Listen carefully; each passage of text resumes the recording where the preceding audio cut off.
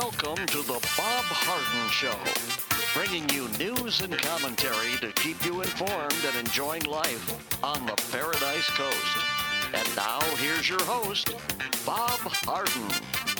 Good morning. Thanks so much for joining us here on the show. It's brought to you in part by the good folks at Johnson's Air Conditioning.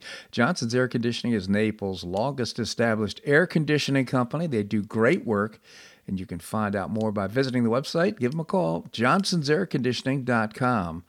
Also brought to you by Life in Naples magazine. Be in the know and stay up to date by reading Life in Naples. The website is lifeinnaples.net. We have a terrific show lined up for you today, including guests Mark Schulman, founder and publisher of HistoryCentral.com. And as usual, on Monday morning, we'll be talking about current global events. We'll visit with Larry Reed, President Emeritus of the Foundation for Economic Education. What is hyperinflation, and can it happen here in the United States? Well, maybe it already did. We'll also visit with Linda, my wife Linda. We'll talk about 2,000 Mules. Great, we saw the premiere on Saturday night. It was absolutely fantastic. We'll find out why later in the show.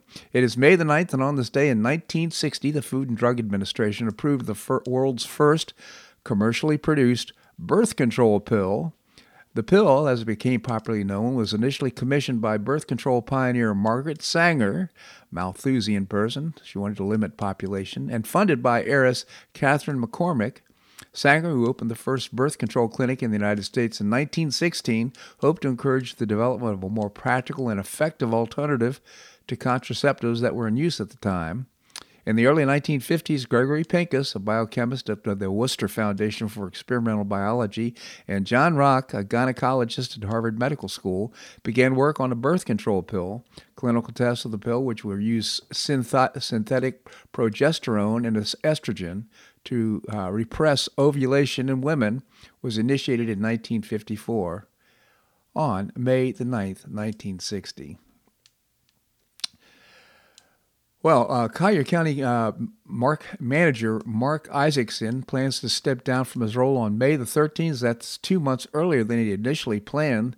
The sudden resignation means the county will be without a manager while commissioners continue to narrow their search. They have 6 finalists for his job. Although July 1st remains his official retirement date, he will step down from his full-time duties on May the 13th, the memo says, primarily because complications from COVID, as I understand it. He has health issues, and he's been advised by his doctors to get away from the stress of work, and he's got enough time built up so he can retire a little bit early.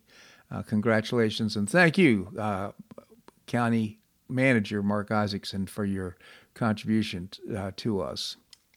Well, seeing what's happened to tenants getting hit with monster hikes as their leases expire is what's become an affordable housing crisis. Advocates had a simple but urgent request at Collier County Commission meeting last month. And it's true, I've talked to a number of people who said, my rent's gone up $500, $600 a month. And people are adjusting, they're working to do it, but some people are going to be really caught and squeezed as a result of this on limited incomes, and especially the elderly. Ask landlords, one of the things they're considering is asking landlords to give 60 days notice if there's more than a 5% increase in the rent.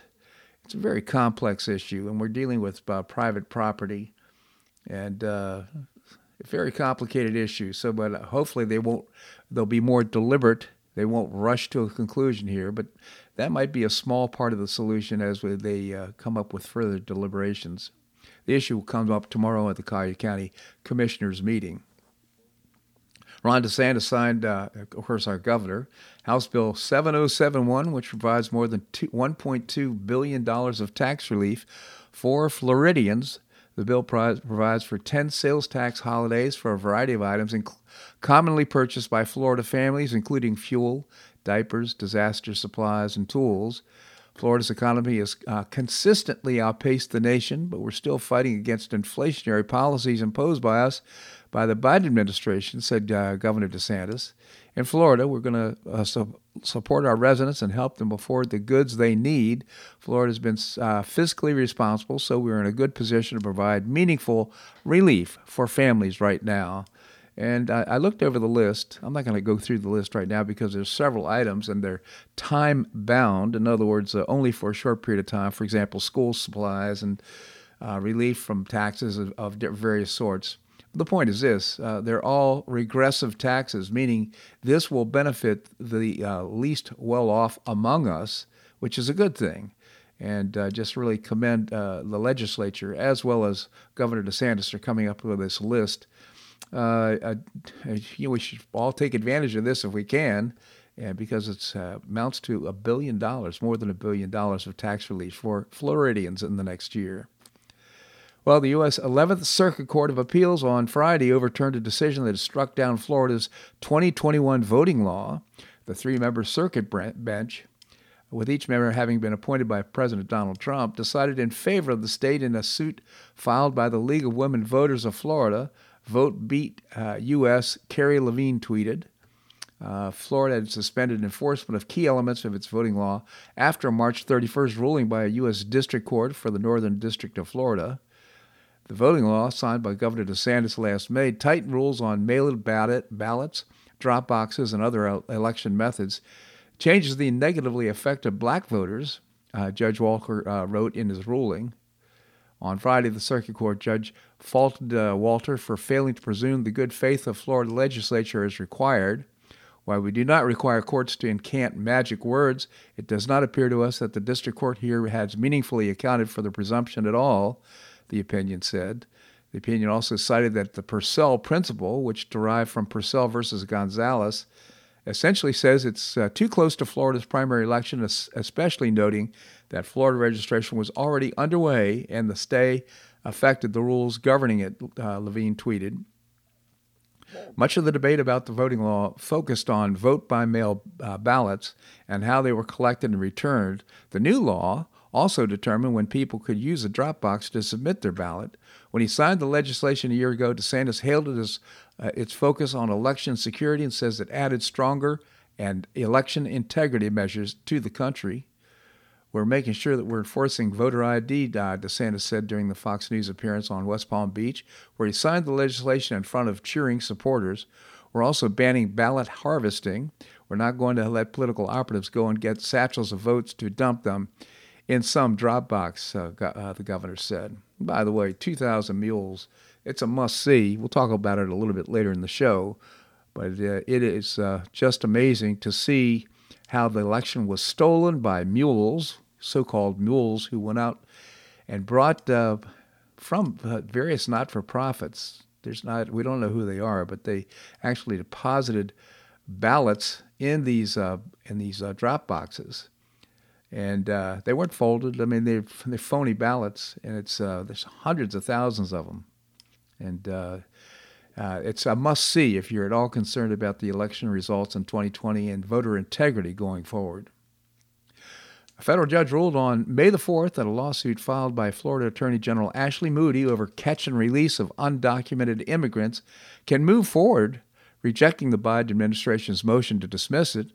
U.S. District Court Ken Wetherell denied the motion filed by the U.S. Department of Justice to dismiss Moody's case that was filed last year. The lawsuit alleged that the Biden administration has violated immigration laws through policies that have led to people being released from detention after crossing the U.S. border with Mexico. Also alleged that the releases affected Florida because of its negative impacts on education, health care, and criminal justice services. The Justice Department attorneys contended that the Biden administration had non-detention policy. However, Wetherell, formerly a state appeals court judge, ruled that the lawsuit should continue to move forward. In the 37-page decision, the judge made blistering remarks about the Biden administration's policies, and I want to read these. Here they are. Here's some of the comments. Suffice it to say, the court is wholly unpersuaded by defendants' position, that being the Biden administration, that they have unfettered discretion to determine how or if to comply with immigration statutes, and there's nothing that Florida or this court can do about the policies, even if they contravene the immigration statutes, Wetherell wrote.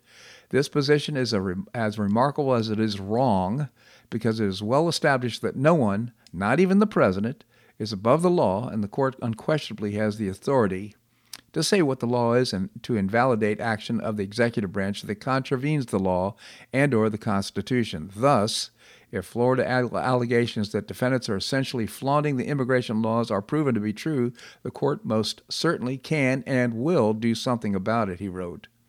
Whether appointed by then-President Donald Trump, refused to dismiss the case. As he wrote his decision, Florida has plausibly alleged that the challenged policies already and will continue to cost it millions of dollars, including the cost of incarcerating criminal aliens and the cost of providing a variety of public benefits, including unemployment benefits, free public education, and emergency services to aliens who settle in Florida after being paroled into the country, he wrote. Wetherell said in his decision that he has not discounted the federal government's argument that Congress has authorized it to establish immigration enforcement policies and priorities, specifically those related to allocation of its limited resources, thereby convening discretion. However, Congress was presumably aware of the defendants had limited resources when it enacted the detention requirement, yet it still chose to use language mandating detention, he wrote in his decision. So in other words, if you don't give them the money, how can they enforce Biden's policies? So it was a circular argument.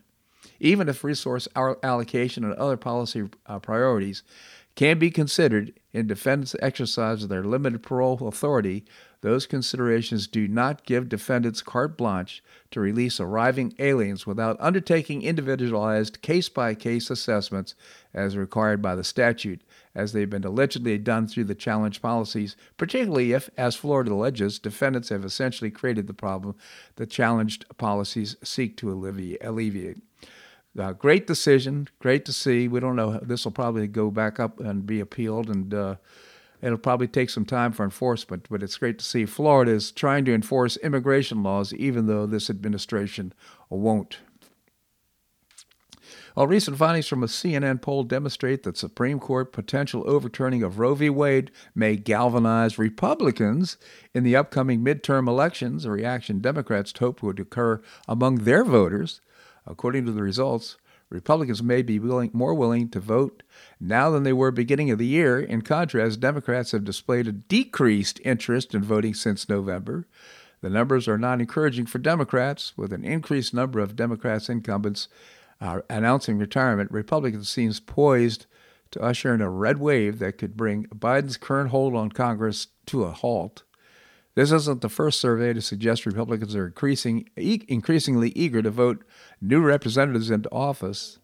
Another poll released on May the 6th featured online interviews submitted to 800 respondents between May the 3rd and the 5th in partnership with the SSRS Research Services. When asked how enthusiastic would you be about voting for Congress in the next year election, 56% of Republicans voted said they were extremely and very enthusiastic. Similarly, a broader group of 58% of conservative voters answered in the same manner. Democrats, by comparison, expressed lower levels of enthusiasm. Of registered Democrats, 43% said they were very enthusiastic. The number dropped even further to 35% among the broader categories of liberals. Pretty good outcome and pretty good indication that this Hail Mary about abortion and Roe v. Wade is not going to bring out the Democrats and help them and persuade the results of the midterm elections. And by the way, right now we know that liberals are starting to protest in front of the homes of conservative justices. In fact, Alito and his family have found a different place to live while this is all going on. These people who are protesting, the law specifically states it's against the law to do this. Hopefully, these people will be charged. They can be up to a year in jail. Probably not going to happen, though, right? We'll see. This segment of the show brought to you by the good folks at Johnson's Air Conditioning, Naples' longest established air conditioning company. The website is johnsonsairconditioning.com. Also brought to you by Life in Naples magazine. Be in the know and stay up to date by reading Life in Naples. The website is lifeinnaples.net. Coming up, Mark Schulman, founder and publisher of HistoryCentral.com. That and more right here in The Bob Harden Show on the Bob Harden Broadcasting Network.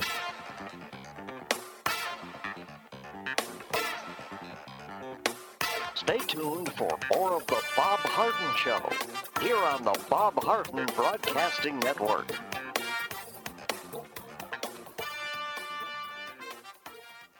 I'm Bob Harden, the host of The Bob Harden Show. One of my favorites for breakfast or lunch is Lulabee's Diner, providing great service, fabulous food, and a rockin' good time. Lulabee's Diner is a throwback to the 60s, complete with great music and a fabulous 60s decor. What I like best is a blend of great food, great value, and terrific service. Most of the friendly waitstaff has been part of Lulabee's for years. I enjoy the great choices for breakfast and lunch, and you'll find the menu has everything and anything to satisfy your taste. Lulabee's offers catering, party platters, lunch boxes, and more. Lulabee's Diner will quickly become one of your favorites for breakfast or lunch. No reservations are needed. Check out the website at lulabees.com and stop by Lulabee's Diner, open from 8 a.m. until 2 p.m. 7 days a week. Lulabee's Diner in the Green Tree Shopping Center at the corner of Immokalee and Airport Pulling Roads. Stop by Lulabee's Diner for fabulous food and for a forever cool rockin' good time.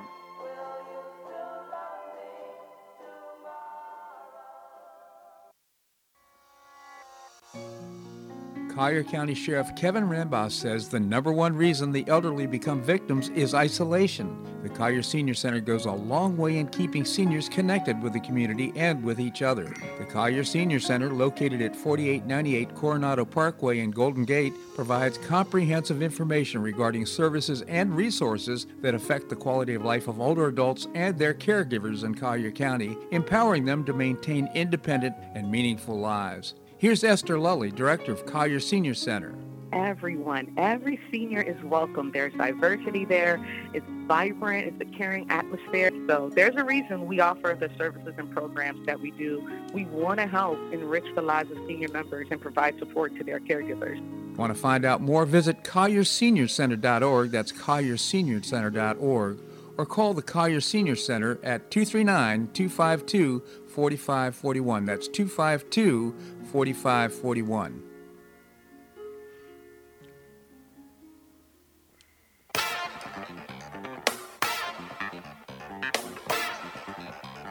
Welcome back to the Bob Harden Show. And now here's your host, Bob Harden. Thanks so much for joining us here on the show. It's brought to you in part by Choice Social. Choice Social is a new, refreshing social networking platform, and you can find out more and download the app by visiting the website choicesocial.us. Coming up, we're going to visit with Larry Reed, President Emeritus of the Foundation for Economic Education. Right now we have with us Mark Schulman. Mark is an author. He's written several books, mainly on past presidents. He's also the founder and publisher of a terrific multimedia website. I encourage you to visit. It's called historycentral.com. Mark, thank you so much for joining us. Always a pleasure, Bob. Mark, we've been talking about current global events, well, perhaps for the last 15 years on Monday morning, and I really appreciate your contributions, up to the second almost contributions to what's going on. The story about Ukraine continues on, and it makes me wonder if perhaps the media is losing interest at this point. Well, the media is losing a little bit of interest, because the media just loses interest, as we know. So do people lose interest. Right. We jump to the social issues, or whatever the latest news is. I was on a TV show a couple of days ago, and the correspondent said to me, we were discussing how good news and bad news and all those issues, and as he said, when it bleeds, it leads. So Ukraine's been bleeding, but it's less of a bleeding than the latest shooting in who knows where, right? Or the latest, crimes up, or we have the Supreme Court issues. All those things sort of take away a little bit. But the reality is, it's the biggest story, and it's been the biggest story, and it'll probably be the biggest story of the decade, ultimately. Yeah, no question. I mean, it's just the thing that concerns me the most, of course, is that. How many nuclear warheads does Russia have? Is it like 6,000? It's a lot. Something in that area, absolutely. And of course, that's a concern. There's no question about it. But look, the reality is this thing. Except for the poor, terrible people who are dying, both on the Ukrainian side and the poor young Russian soldiers who had no idea what they were about to do, who are dying in looked like at this point almost 20,000 of them have died. The outcome, so far, so good. What can I say? The Russians are losing the war, period. Mm-hmm. And they deserve to lose the war. And, both the Ukrainians have put up this unbelievable fight, and the coalition that was put together primarily by the U.S. administration, but some of the Europeans and everybody else, has been, at this point, is giving better and newer arms to the Ukrainians than what the Russians have. And so, at this rate, the time is on the Ukrainian side. As strange as that seems, if we would have had this discussion 2 months ago, we would be talking about how many days left to the Ukrainians have to hold on, and it's just the opposite at this point. It's so interesting. So the second part of the Russian, part two of this war, which was their offensive in the south, has come to a halt. The Ukrainians have basically stopped them on every part of their advance, and the Ukrainians have actually begun a successful counter-offensive in parts of the regions. So, Mark, can you comment at all on the kind of the subplot of the Putin's health? I don't know. It's there are so many different stories out there that this is because of Putin's health, because he feels like his legacy. He only has so much time to create a legacy, and he believed his legacy was to reunite the old Imperial Russia or Soviet Union, depending on how you want to look at it. And so he felt he had to do this now. I mean, he came out just now. He spoke at the VE Day celebrations, the Russian VE Day celebrations in Moscow, and people were expecting all sorts of different things that he might say: declare war, national mobilization. But in the end, all he basically did is he briefly talked about the fact that it was a war that was brought on Russia because the West was about to attack Russia. So, is he being paranoid? Probably not, because he knew the West was not about to attack Russia. Mm-hmm. I mean, but it's part of the the pattern of lies that continuously comes out of Moscow. Unfortunately, some people actually believe the lies, and that's a sad part. Mm-hmm. And anyone who believes anything that comes out of the Russian mouths these days, any time in the last couple of years, frankly, is gravely mistaken and should get a new job. But if you're a defense analyst or you're a politician or whatever it might be, and you bought whatever the Russians were selling, find a new profession. Well, no, I must say, a health professional that I work with, he's really terrific, great healer, but he comes from northern Russia, and it's so interesting to listen to his narrative, which is so separate from what we're hearing from the mainstream media and from others. So it's interesting to hear different points of view, and I think it's true that there is a variety in war. There's just a variety of things that we're going to hear that are not necessarily true. Yeah, but you have to understand something. There is truth and there is absolute lies, and everything coming out of the Russian mouths is generally lies. Mm. I have to say, I admit meekly that prior to this war, I appeared from time to time on RT, Russian television, talking about topics very, very far, the Holocaust, or for some reason they always wanted me to come on when there was some issues relating to that. But I'd often listen before, especially in the month or two before this war, I would listen to the feed, because you'd hear the feed coming in from the show, and it was just lie after lie after lie, mm-hmm. and things you just know are lies. Now, I know for a fact that any Russians, whether living in the United States or those in Israel, who listen to Russian news media will just be getting total lies, and they'll have a different view of the war because one side is lying constantly. Yeah. Understand that it's not like a little white lie here and there. Their basis of their whole conversation is to keep on lying and lying again and again, and it's the old Goebbels German view. If you say a lie enough times, it gets a certain amount of credence. Yeah, Mark, it's so interesting. American politics too. I mean, you keep on saying the same lie. It must be true because I've heard it 100 times, right? I know you're absolutely correct, and it's true that the narratives coming out from CNN and some of the others that I can almost tell what people watch and who they listen to in terms of their news by their points of view on some of the things that they're talking about. Yeah, but understand something. There are certain issues that there are issues about, right? You can talk about whether you support Roe versus Wade or other matters where more government control, less government control, gun control, no gun control. You can have a view, I can have a view. We can discuss it. We can argue about it. Yep. I might get my views because I listen to one channel, and you may get your views because you listen to another channel. That's all reasonable, etc. Because they're views, they're viewpoints on issues that are in contention, and there's different views on those issues, right? Mm-hmm. However, there's certain things that are facts. The fact of the matter is the Russians attempted to capture Kiev and failed and were forced to withdraw all the way back to the Russian border. The fact is they were going to move forward in the Donbass, except they ran into opposition and they couldn't move forward. Their ship was sunk by Ukrainian missiles, and not because there was an act. Mark, are you there?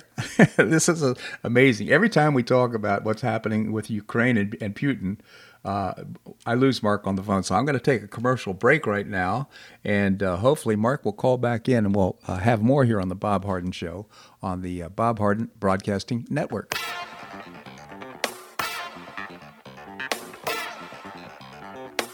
Stay tuned for more of the Bob Harden Show here on the Bob Harden Broadcasting Network.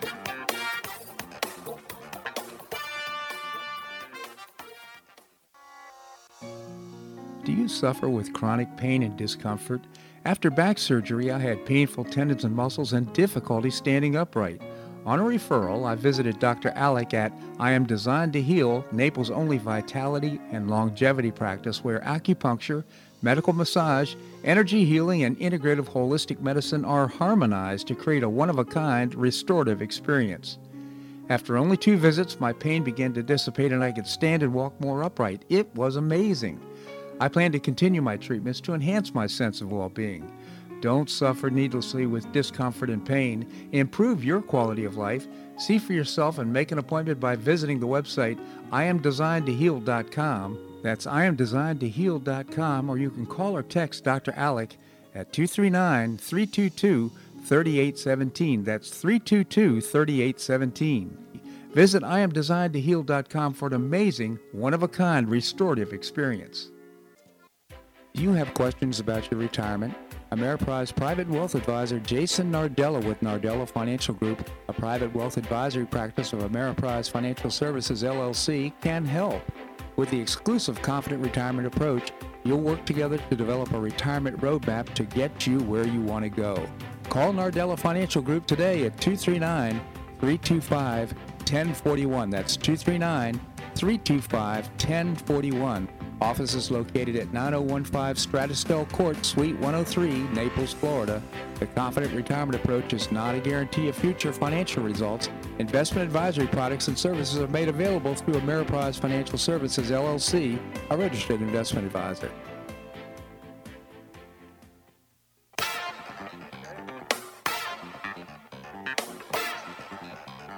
Welcome back to the Bob Harden Show.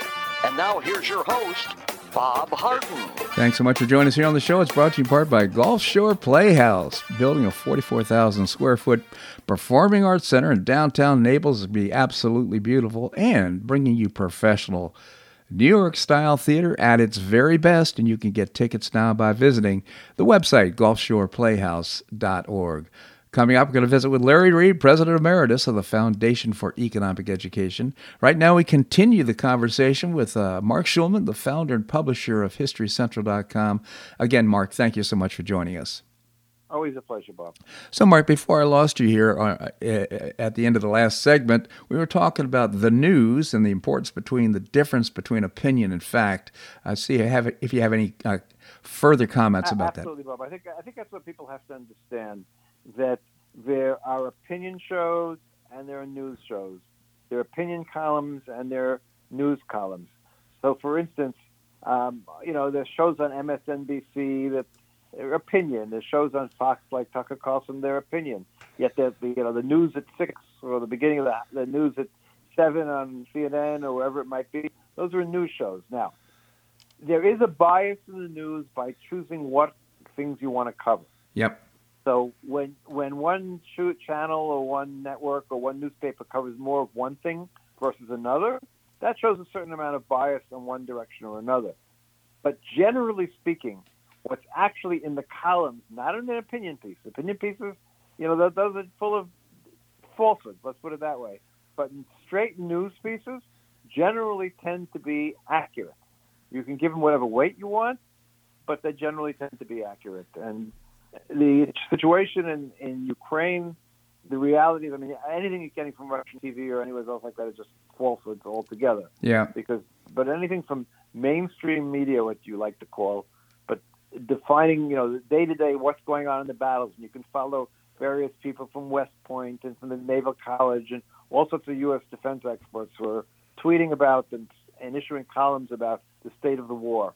They're all have the same opinion that the Ukrainians are basically winning the war at this point. The Russians have lost the war. And which brings us to President Putin, who now is stuck with a tremendous loss. He made so many mistakes here.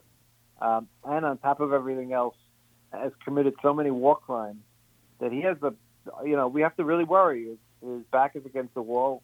What is he going to do? Can he admit defeat? Very hard for a dictator to ever admit defeat. So that's really the concern at this point, that we have to defeat him, but we have to understand it comes with a certain cost. Yeah. And that's what we have to be worried about. And I totally agree with your comments about fact and opinion. I will add this, though. There is a subtle thing that goes on, and that is choosing what to cover. And what I notice is that... Right, I said that very much so. What stories get emphasis and what stories don't get emphasis, that is a bias, and you'll see that, you'll compare different newspapers, and you'll see different... even before the latest period of time, before the era where Americans have been so divided with Trump and all the other issues. But even going back 30 years, 40 years, different newspapers had different perspectives. And so you'd have more of one view and more not more of one view, more news about one subject matter versus a different subject matter. And you have to be choosy, and you have to understand, look beyond the front page if you're looking at a newspaper. If you want to get all the news, listen to the whole news broadcast and not only the lead story, because often the lead story is an editorial decision on all the networks. They make a decision what their lead story is going to be, and that reflects their agendas, whatever that might be. Yeah, I think well said, Mark. So I will say this also, though. In some cases, you can listen to read the headlines, and the headlines are actually misleading in terms of the content of what you're actually reading about. Absolutely. Listen, as someone who's been writing for Newsweek for 8 years now, I think it is, my headlines, there were periods of time I'd have an editor that would come back to me and say, is this headline okay? Is this headline okay? And there were times they would not ask me. They want to get the most clicks, and the headline has nothing to do with what I said. Yeah. And, we see that a lot. And of course, and what you just defined is the reason is it's what gets the most clicks. If it bleeds, it leads, as you pointed out. So, right, no, it's a real problem. It's a problem. Look, there are dual problems in our media today. Number one, so much of our media is driven by social media. So social media tries to get the most clicks, gets the most engaged. Mm-hmm. But what do we engage with? We engage with things that we agree with in some form or another. So it makes sure that the people who agree have one view, keep on seeing articles that they agree with, and they want it to be more and more extreme because it's more interesting to click on that idea. And it doesn't make a difference whether you're right wing, left wing, whatever your views are. They'll make sure you see more and more extreme of whatever it is you believe in, because that gets you to click. That's so true. That's a real problem. And I'll just pile on a little bit here, Mark, by pointing out that, for example, you'll find in a conservative outlet like, say, Breitbart, that they'll quote Cher on saying something actually, well, who cares what Cher says? But it gets clicks, so that's exactly what they'll do. They'll all do this, and that's part of the problem. Now, there's a secondary problem that exists now, which I hadn't thought about, but where a lot of the media is now also trying to move more and more to subscriptions as opposed to advertising. And if you want to get people to subscribe to your publication, they want to subscribe to something they agree with. So it's even more so that people make sure that everything they put there is things you agree with, because if you see an article, you get, I don't believe that. What is this? You might decide you want to end your subscription. It's so interesting. Interesting it's a real point. Problem. It was much better when we all had our little hometown newspaper, whatever it would be. We subscribed because it was the hometown newspaper, and we kept subscribing because we needed the hometown newspaper, right? Absolutely. Or once upon a time, the TV listings. We kept on subscribing because we needed the TV listings in the back, right? Right. Well, it's so interesting right here in Naples, Florida. We have a newspaper. Unfortunately, though, it has all content from one outlet, and it's I think they only have like 20 full-time employees here. It makes me wonder if they're going to go to a weekly rather than a daily publication. So it's kind of weak. Anyhow, moving on, I do want to get your comments about a couple of elections that have happened. The first is the German election, and then the Philippine election. Right. So the German election is a regional election, but it's very interesting because for the first time, the ADN, the far right party, the first time in the last couple of cycles, did not receive enough votes to to appear in the legislature. And the reason for that, the expectation is because they were tied to Putin. And being tied to Putin ended up being something that people just will not vote for a party that was tied in any which way to Putin. So it's a good sign, actually. I hope other places, people who find people who are tied in any which way to Putin realize that this is a toxic relationship. And it's probably the reason, of course, in France, we talked about it last week, but that's probably one of the reasons Marine Le Pen ended up not winning was because of her ties to Putin. Yeah. Well, it's good that people are paying attention to what's in the news, and there should be consequences if for what you're doing. So if people don't like what's going on, and I'll just cite what's happening in school boards right now. Big upset in the school board here recently, and I've forgotten exactly where. But the point being is people are starting to pay more and more attention to what's happening in the news. Absolutely. I mean, that's always a good thing. Yeah. But we also have to make sure they stay, focused on real things and not on some crazy stories also, which also happens a lot. Go back to what I said before. Right. Because crazy stories get clicks. Absolutely. So what happened in the Philippines? We have another election coming up today in the Philippines. Yeah. And they're the son of the Marcoses, the famous Marcos who rules the Philippines for many years, is running in the election, and he may be favored to win. So that would be an interesting backward turn for the Philippines. We'll see. Some people claim that Marcos was illegitimately removed from power after being a dictator for 20 years, but that really wasn't what history was all about. Who ended up with his mother's shoe collection? I'm being facetious. That's an interesting question. I was just saying, I was thinking that exact thing when you mentioned, right before you said that question. I was saying, I'm sure the younger listeners that you may have do not even know about the great shoe collection of Imelda Marcos. So it is so true. Mark, again, founder and publisher of HistoryCentral.com. I do encourage you to introduce, not only take a look at HistoryCentral.com, but for young people in your life, introduce them as well. Multimedia site that allows you to have a better understanding of history. It's called HistoryCentral.com. Mark, I genuinely appreciate your commentary here on the show. Thank you so much for joining us. My pleasure, Bob. All right. Coming up, we're going to be visiting with Larry Reed, President Emeritus of the Foundation for Economic Education. That and more right here in The Bob Harden Show on the Bob Harden Broadcasting Network.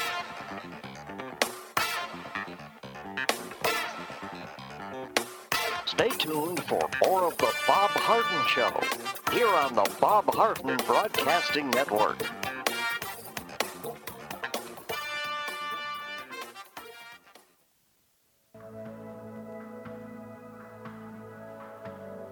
Do you suffer from joint pain in your shoulders, hips, or knees? I was suffering from debilitating pain in my knees.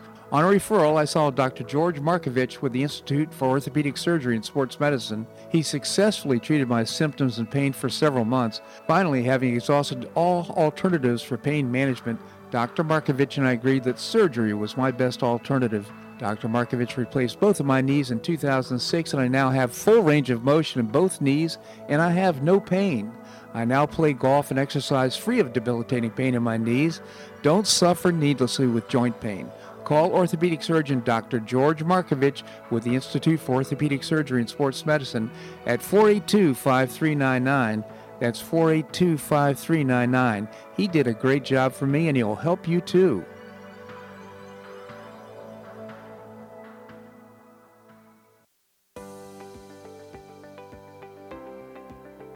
School choice is a growing movement, one that is already lifting thousands of kids across America and is now supported by 3 out of 4 voters. The Optima Foundation, a 501c3 nonprofit, was founded to support the establishment and expansion of superior schools of choice. Optima's goal is the successful launch of Hillsdale College, classical academies, and other schools of excellence, serving kindergarten through 12th grade. The mission is to train the minds and improve the hearts of young people through content-rich classical education in the liberal arts and sciences with instruction in the principles of moral character and civic virtue. A terrific product of the process, Naples Classical Academy opened this fall, and a classical virtual school, Optima Classical Academy, will open in 2022. Find out more by visiting optimaed.org. Help children in Florida optimize their education opportunities. Visit www.optimaed.org.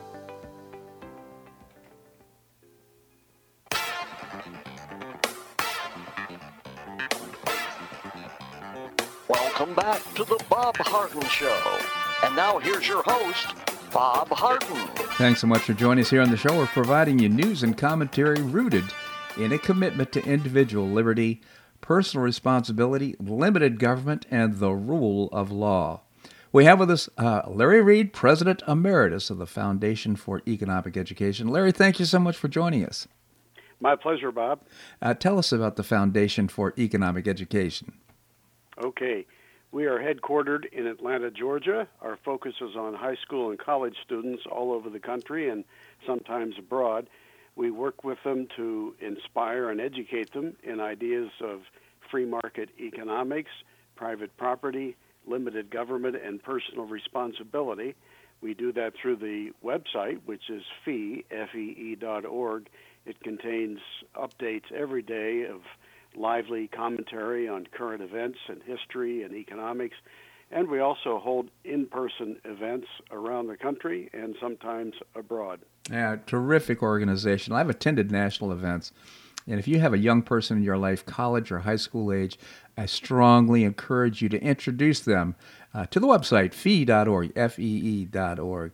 Larry, you wrote a piece on hyperinflation. I found it to be so interesting, and I thought we could talk about it. First of all, are we experiencing hyperinflation right now? Well, price inflation is certainly on the rise, and it's becoming alarmingly so.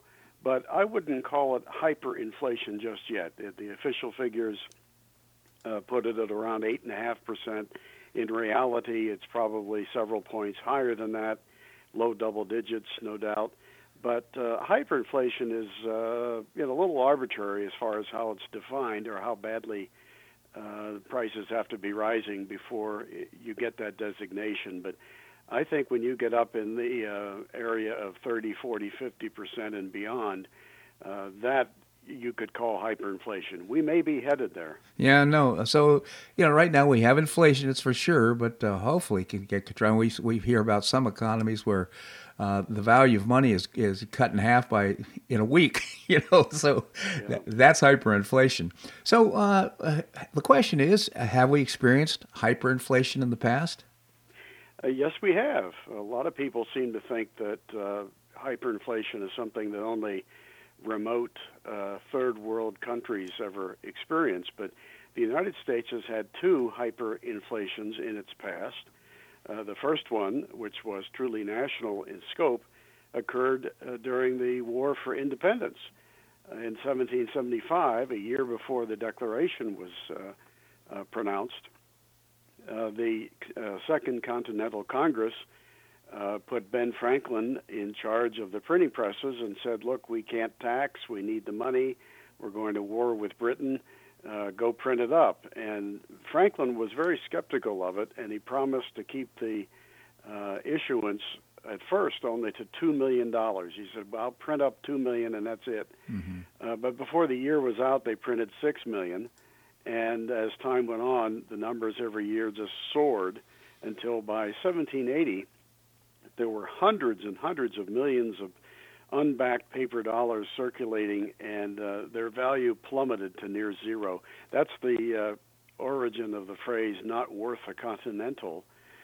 So we had to get serious and honest with money again and adopted a gold standard, at least a pledge to honor the paper money in gold in due course. And then the second experience with hyperinflation occurred during the South during the Civil War, and their money went completely worthless, partly because of the outcome of the war. The South lost it, of course, mm-hmm. and also because they printed way too much of it. So it sounds to me the underlying principle here is that you don't want to escalate the money supply at the expense of us. It's going to drive up the cost of everything. That's right, and this is true not just of money, but of anything. If you overproduce something, this is how the market says, okay, cut it out, find something else to make. If every farmer in the country decided this year to plant green beans, and we had a good year for the weather, we'd be drowning in green beans, and the result would be their value would decline drastically. And pretty quickly, farmers would get the message, okay, you overdid it. They're worth almost nothing now. Find something else to grow. The problem with money is that you have a monopoly in Washington that produces it, the Federal Reserve System. And when they overdo it, they don't really get a personal act of discipline that corrects their action. I mean, they're not in danger of going out of business when they misbehave, as a farmer is if he produces the wrong thing or too much of it. So that's the problem. We have politicized money. We put politicians and their appointees in charge of it. Why should we think that that is a prescription for success? You know, and Larry, it seems to me that we've gotten away with it for a long time here. We've been escalating the amount of money. In fact, I understand, maybe I read it in your column, I forget now, that the money supply has increased by 80% in the last couple of years. Not quite as high as that. Last couple of years, it's about 35, 40%. But that's the highest that we've had over 2 years since the Second World War. And now with an economy that's otherwise doing reasonably well, so that there is growth in demand and labor shortages and so forth, you have that money pouring into a relatively healthy economy, and the combination is boosting demand and raising the prices of things, which is the inverse of causing the money to decline in value. Yeah, so I understand the Federal Reserve cannot go bankrupt. They can't go broke. And so they've been buying up these securities, I guess U.S. securities and mortgages and so forth for years. Was to the tune of trillions of dollars, if I'm not mistaken. Is that increasing the money supply? What's the impact of that on the topic we're discussing? Well, the Federal Reserve technically can't go broke because if it needs money for anything, it just prints it. Yeah. And it's the only entity that can legally do that. By piling up debt through its purchase of government securities, the Federal Reserve is fueling the growth in the money supply.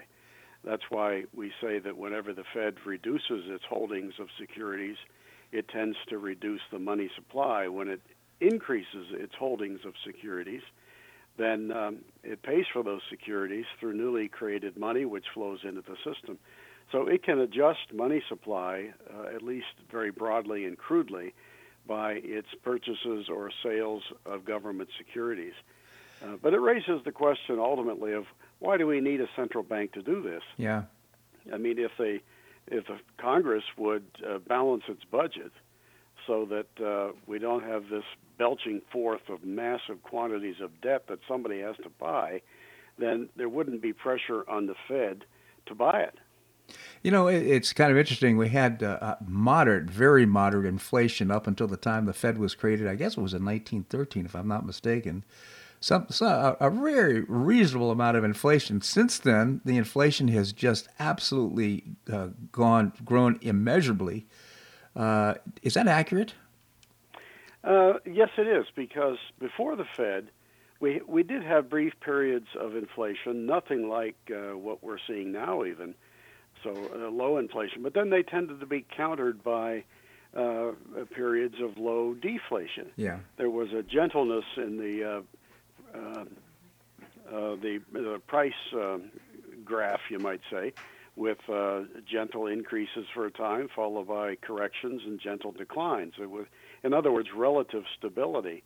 But now what we're seeing is a continued growth into alarming levels of rising prices with no immediate prospect of them coming down. Yeah, a great discussion, so enlightening. Again, Larry Reed, President Emeritus of the Foundation for Economic Education. The website is fee.org, FEE.org. Larry, always appreciate your commentary here on the show. Thank you so much for joining us. Thank you, Bob. My pleasure indeed. All right, coming up, we're going to visit with Linda Harden. She's my wife. She's also really well informed of what's happening. We're going to do that and more right here on The Bob Harden Show on the Bob Harden Broadcasting Network.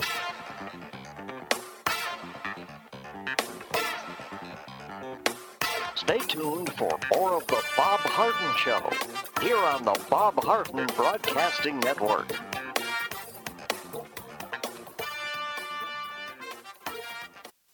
Do you have questions about your retirement? Ameriprise Private Wealth Advisor Jason Nardella with Nardella Financial Group, a private wealth advisory practice of Ameriprise Financial Services, LLC, can help. With the exclusive Confident Retirement approach, you'll work together to develop a retirement roadmap to get you where you want to go.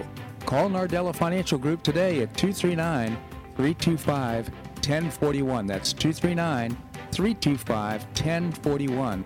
Office is located at 9015 Stratosdale Court, Suite 103, Naples, Florida. The Confident Retirement approach is not a guarantee of future financial results. Investment advisory products and services are made available through Ameriprise Financial Services, LLC, a registered investment advisor.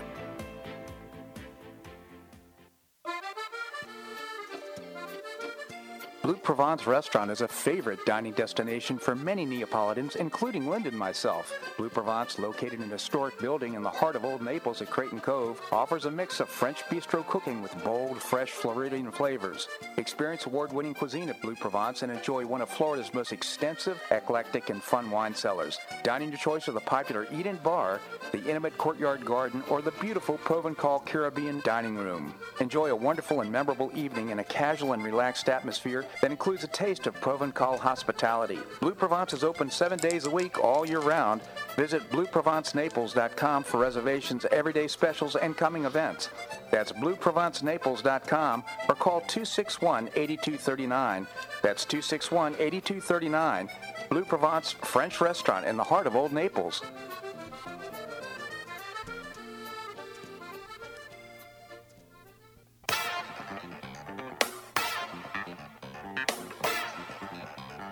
Welcome back to the Bob Harden Show.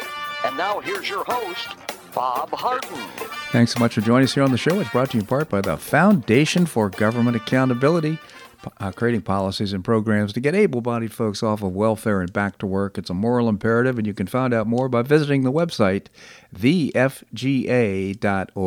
We have with us Linda Harden. She's not only my beautiful wife, and by the way, happy Mother's Day to you, Linda, as well as very well informed of what's happening around the world and the country. Linda, thanks so much for joining us. Good morning. Good morning to you. So on Saturday night, we watched the premiere of 2,000 Mules. We're looking forward to get your comments. Well, first, we nearly got drowned coming back from dinner. That's true. But after we got dried off and were able to settle in and got figured out how to load it up on your computer, which was great to watch, 2,000 Mules was awesome. Yeah. I mean, Dinesh D'Souza always makes really informative documentaries, and this was no exception. I mean, it's jaw-dropping.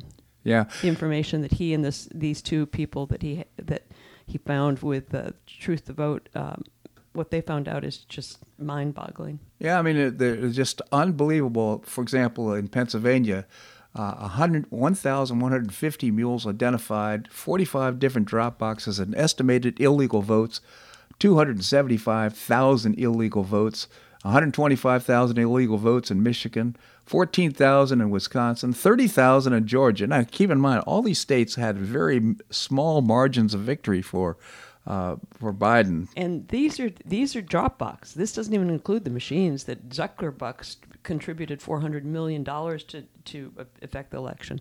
But to watch these mules go and put these votes in these drop boxes was stunning, because, and people will say, well, what's wrong with, maybe you're taking all your family's votes in. And well, not at 2 o'clock in the morning, and not with gloves on, and then depositing your plastic gloves in the trash receptacle next to the drop box. What's interesting is they actually used phone technology. They are able to buy list of pings and that kind of thing. I don't understand exactly what I'm saying right now, but I understand the technology is my point. But they, in order to make it a very conservative study, they said that you had to visit 10 different not-for-profits or places that were doing vote distribution. Now, they didn't name the names of the companies that were doing the votes distributions, but these mules would actually go from not-for-profit to not-for-profit, collect the votes, take them to different drop boxes around the state.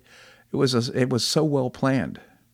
Well, and like the whistleblower was saying at the end of the show, is that this has been going on for years, that they've been doing this. How many of our elections do you suppose have been tampered with. Well, no question about that. And the thing is, too, you brought up the whole notion of the Dominion voting machines. The fact of the matter is, if you recall the election at 11 o'clock at night, all of a sudden the vote counting stopped. 10:30. 10:30, voting counting stopped, and all of a sudden, of course, the premise is that they probably changed the algorithm somehow in the computer so to make Biden come out as the winner. So you have two separate things going on.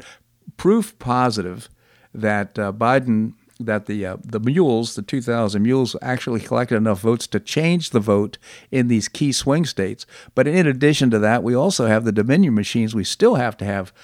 We know that something happened. We just have to have the proof that it happened. They're doing everything they can to keep that information out, which is just to if anybody watches election nights, can you remember any other night where the media come out and said, "Oh, they've stopped voting"? No, never. Stop counting. Yeah. Stop counting. They never did. Even if you watch Trump's election in 2016. Elections with Barack Obama, where Romney was supposed to do so well, they all kept going until 1-2 o'clock in the morning until the victory was in. No, never have I ever seen them say, all the media say at once, "Oh well, they need their sleep. They stopped counting at 10:30. No, I'm not agnostic at all. I believe the election was stolen, and I believe that proof positive will be coming out. What I'd hoped is this would happen a lot faster than it has. I mean, we definitely, this is, when you see the movie, and I strongly recommend that you do, it's called 2,000 Mules by Dinesh D'Souza. You can get it on 2000mules.com. 2000mules.com. It's a small fee in order to watch it. Certainly worth it. Or you can buy the DVD. So watch 2,000 Mules. But in addition to that, these various state houses, of course, they have Republicans and Democrats. We have people who are trying to obstruct progress on investigations and people who are trying to support that. So all this is taking so much time. But I think inevitably, my opinion is, the truth is going to come out on this, and there will be proof. I'm sure it's going to go to court. We'll end up perhaps overturning the election. So I find it so interesting that at the end of the movie, when they were having this talk back, that the one guy with the beard, I can't remember his name, he was a real techno wizard about all this stuff, and he said that Fox News attorneys have instructed the people on Fox not to mention 2,000 Mules at all. So they're trying to hide it. And I don't know if these people realize this, but like Zuckerberg on Facebook and Twitter, every time they censor something, to my mind, it makes me even more curious as to what they're censoring. That's exactly right. Actually, True the Vote is the founder is Catherine Engelbrecht. She was working with Greg Phillips. Now, this is the guy, the computer analyst who came up with this way of determining whether the fraud was committed. Really smart guy. So for our listeners right now, I just strongly encourage you to see 2,000 Mules. By the way, go to truththevote.com, their website too, because it's very, very informative about what they're doing. So we've got all these people. We've got stuff going on with Truth the Vote, trying to figure out what went on with the election. We've got Mike Lindell, who's spending money hand over fist in lawsuits to try and get these voting machines out of our elections forever and ever. We've got these heroes, Naomi Wolf, who through her website, dailyclout.io, has recruited lawyers and over 3,000 people, including I don't know how many lawyers, to go through all this Pfizer stuff, with their documents that are dropping. It just gives me chills to know that these people are really stepping up in spite of being threatened and whatever to find the truth. Earlier point in the show, but the fact of the matter is people now are paying attention to what's happened to local and national politics. They're getting involved. They're concerned about the outcome, and it couldn't come at a better time. Exactly. I mean, it's exciting, and more the media is trying to cover it up, and people are saying, no mas, not gonna hide from us anymore. Linda, I just so much appreciate you coming on the show. I hope you'll come on tomorrow. Will you do it? I'll be here. I hope my voice is better. I know I've got this little frog. You sound Must great. have been playing golf. All right. Thank you so much for joining us. Well, that's a wrap here on today's show. I hope you enjoyed it. We have great guests lined up for tomorrow, including Seton Motley, the founder and president of Less Government. Kathleen Pasadomo, our state senator, will be joining us. We'll find out what's new with Boo Mortensen. And, of course, Linda will be back tomorrow as well. I hope you make it a great day on the Paradise Coast or wherever you are, namaste.